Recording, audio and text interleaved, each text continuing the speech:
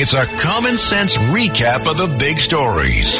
It's Katz and Cosby on 77 WABC. Joining us now is the great Pulitzer Prize-winning reporter Michael Goodwin. Michael, you wrote a really big column about time to declare war on the colleges with all this anti-Semitism. Hello, Rita. Yes, it's quite shocking, I have to say.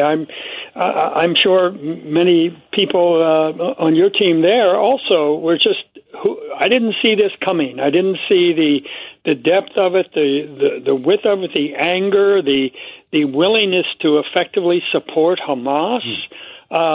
It was quite shocking, and I think it's something that has to be dealt with. I think the government has a role, but it's a limited one. I think the real work has to be done in these campuses, and I think the college presidents and administrators, most of them have failed. Most of them are afraid of their students. They're afraid of the left, and they then should get a new job because this has to be dealt with. This is a rot. This is a moral rot of this generation. Yeah, I was stunned too. I'll tell you also, Michael, I was shocked to see how many were coming out. And George Washington University had the big sign, the big projection saying, basically thank you to the martyrs of Hamas. There's been some retrospect. GW, by the way, I just saw a couple hours ago suspending one of the pro-Palestinian groups. It's the same one of two that are being canceled temporarily, I should say, because it's suspended at Columbia. But I've only heard of three so far. I mean, there's a lot of them.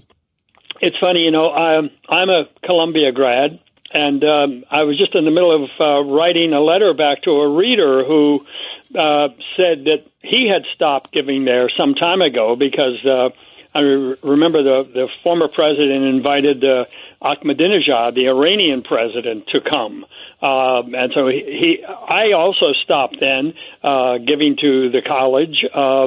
And I got a letter from another alum. I don't know either one of these, but they saw that and said that, I stopped giving also, one of them over this recent thing. And you're right, the two groups were suspended, but only effectively for a month. I mean, the semester will be over in a month.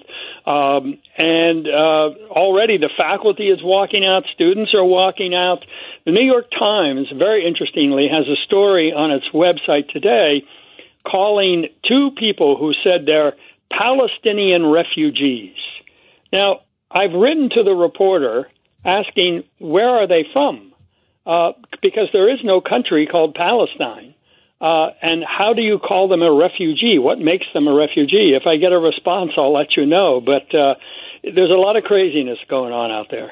Hi, it's Ernie Anastas. Your thoughts can affect how you feel, and how you feel can impact your thoughts. Addressing your mind and body connection is the key to improving your overall wellness. Bergen New Bridge Medical Center is the largest hospital in New Jersey, providing comprehensive, equitable, compassionate, and high-quality emergency inpatient and outpatient medical care, plus mental health services and substance use disorder treatment. The Bergen New Bridge team can address your total health needs in one convenient location. Call 201-225-7130. For an appointment or newbridgehealth.org. Michael, this is Pete King. I like you. I was very surprised, but when you look back on it, there have been so many incidents of anti-Semitism in schools like Columbia over the last few years, which were sort of glossed over as being maybe trivial. You realize that this has been building up, though, and it's been an acceptable form of bias among intellectuals.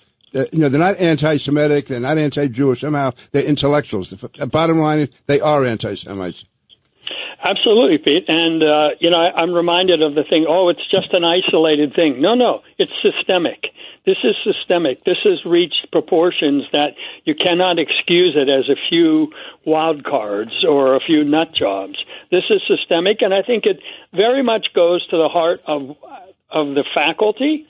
And, for example, in Harvard, 100 faculty members have written denouncing even this weak proposal that the Harvard president finally put out. And on this, from the river to the sea, Palestine will be free. They say it's got a complicated history, and there are different ways to interpret it. Right, and then you hear Rashida Tlaib calling it aspirational. Yes. You can't make that up. There aren't two ways to interpret. Right. There's one way. It means no Israel. That's what it means. Judge Weinberg, real quick. Michael, the big issue is we have a bad immigration policy. Europe has a bad immigration policy. They let everybody in from the Mideast, and they're changing the culture both here and in Europe. That's the problem, Michael. It's a big one because they clearly don't appreciate what America stands for and what it means. They want to change America to be like their home countries. Then why did Western they leave? civilization. Exactly right. Yeah, they're burning the Israeli flag. They're burning the American flag at some of these protests. It's terrible. Thank you. Michael, Thank you, come back Goodwin. soon. Thanks, Michael. My pleasure.